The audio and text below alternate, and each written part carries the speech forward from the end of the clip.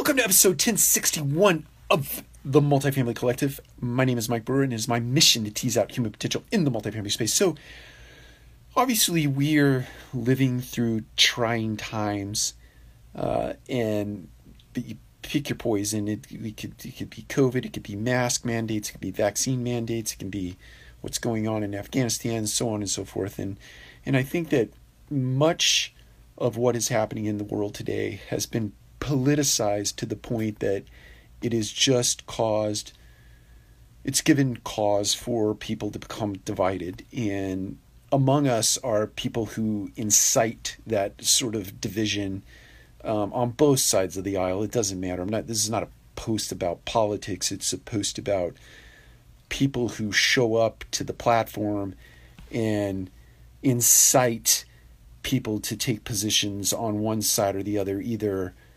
forthrightly or covertly, but it is borderline intentional. It seems intentional. So I would just like to encourage everybody by something that I read today from a book called The Laws of Human Nature by Robert Greene. He's written a number of tremendous pieces of literature, but get ready, every book is like 900 pages long. But I'm just going to read you a very quick paragraph, try to keep this post really short, but the bold heading goes like this: accept people as facts. It goes on to say, interactions with people are the major source of emotional turmoil, but it doesn't have to be that way. The problem is that we are continually judging people, wishing they were something they are not.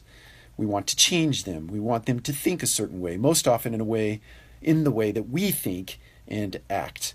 And because it is not possible, because everyone is different, we are continually frustrated and upset. Instead, see other people as phenomena, as neutral as comets or plants. They simply exist. They come in all varieties, making life rich and interesting.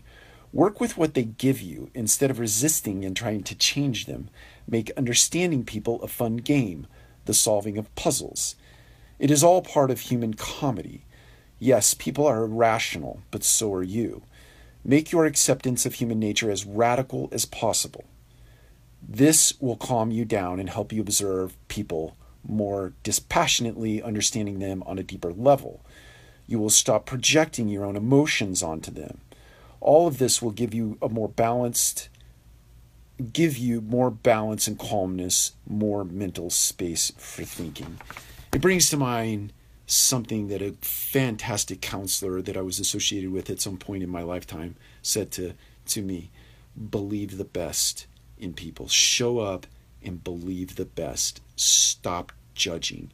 And certainly stop inciting conversations that are innately divisive for whatever the purpose is behind doing so.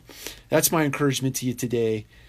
It's not a preachy message. It's not a political message. It's simply an observation about what is going on in the world today and an encouragement for each one of you, to include myself.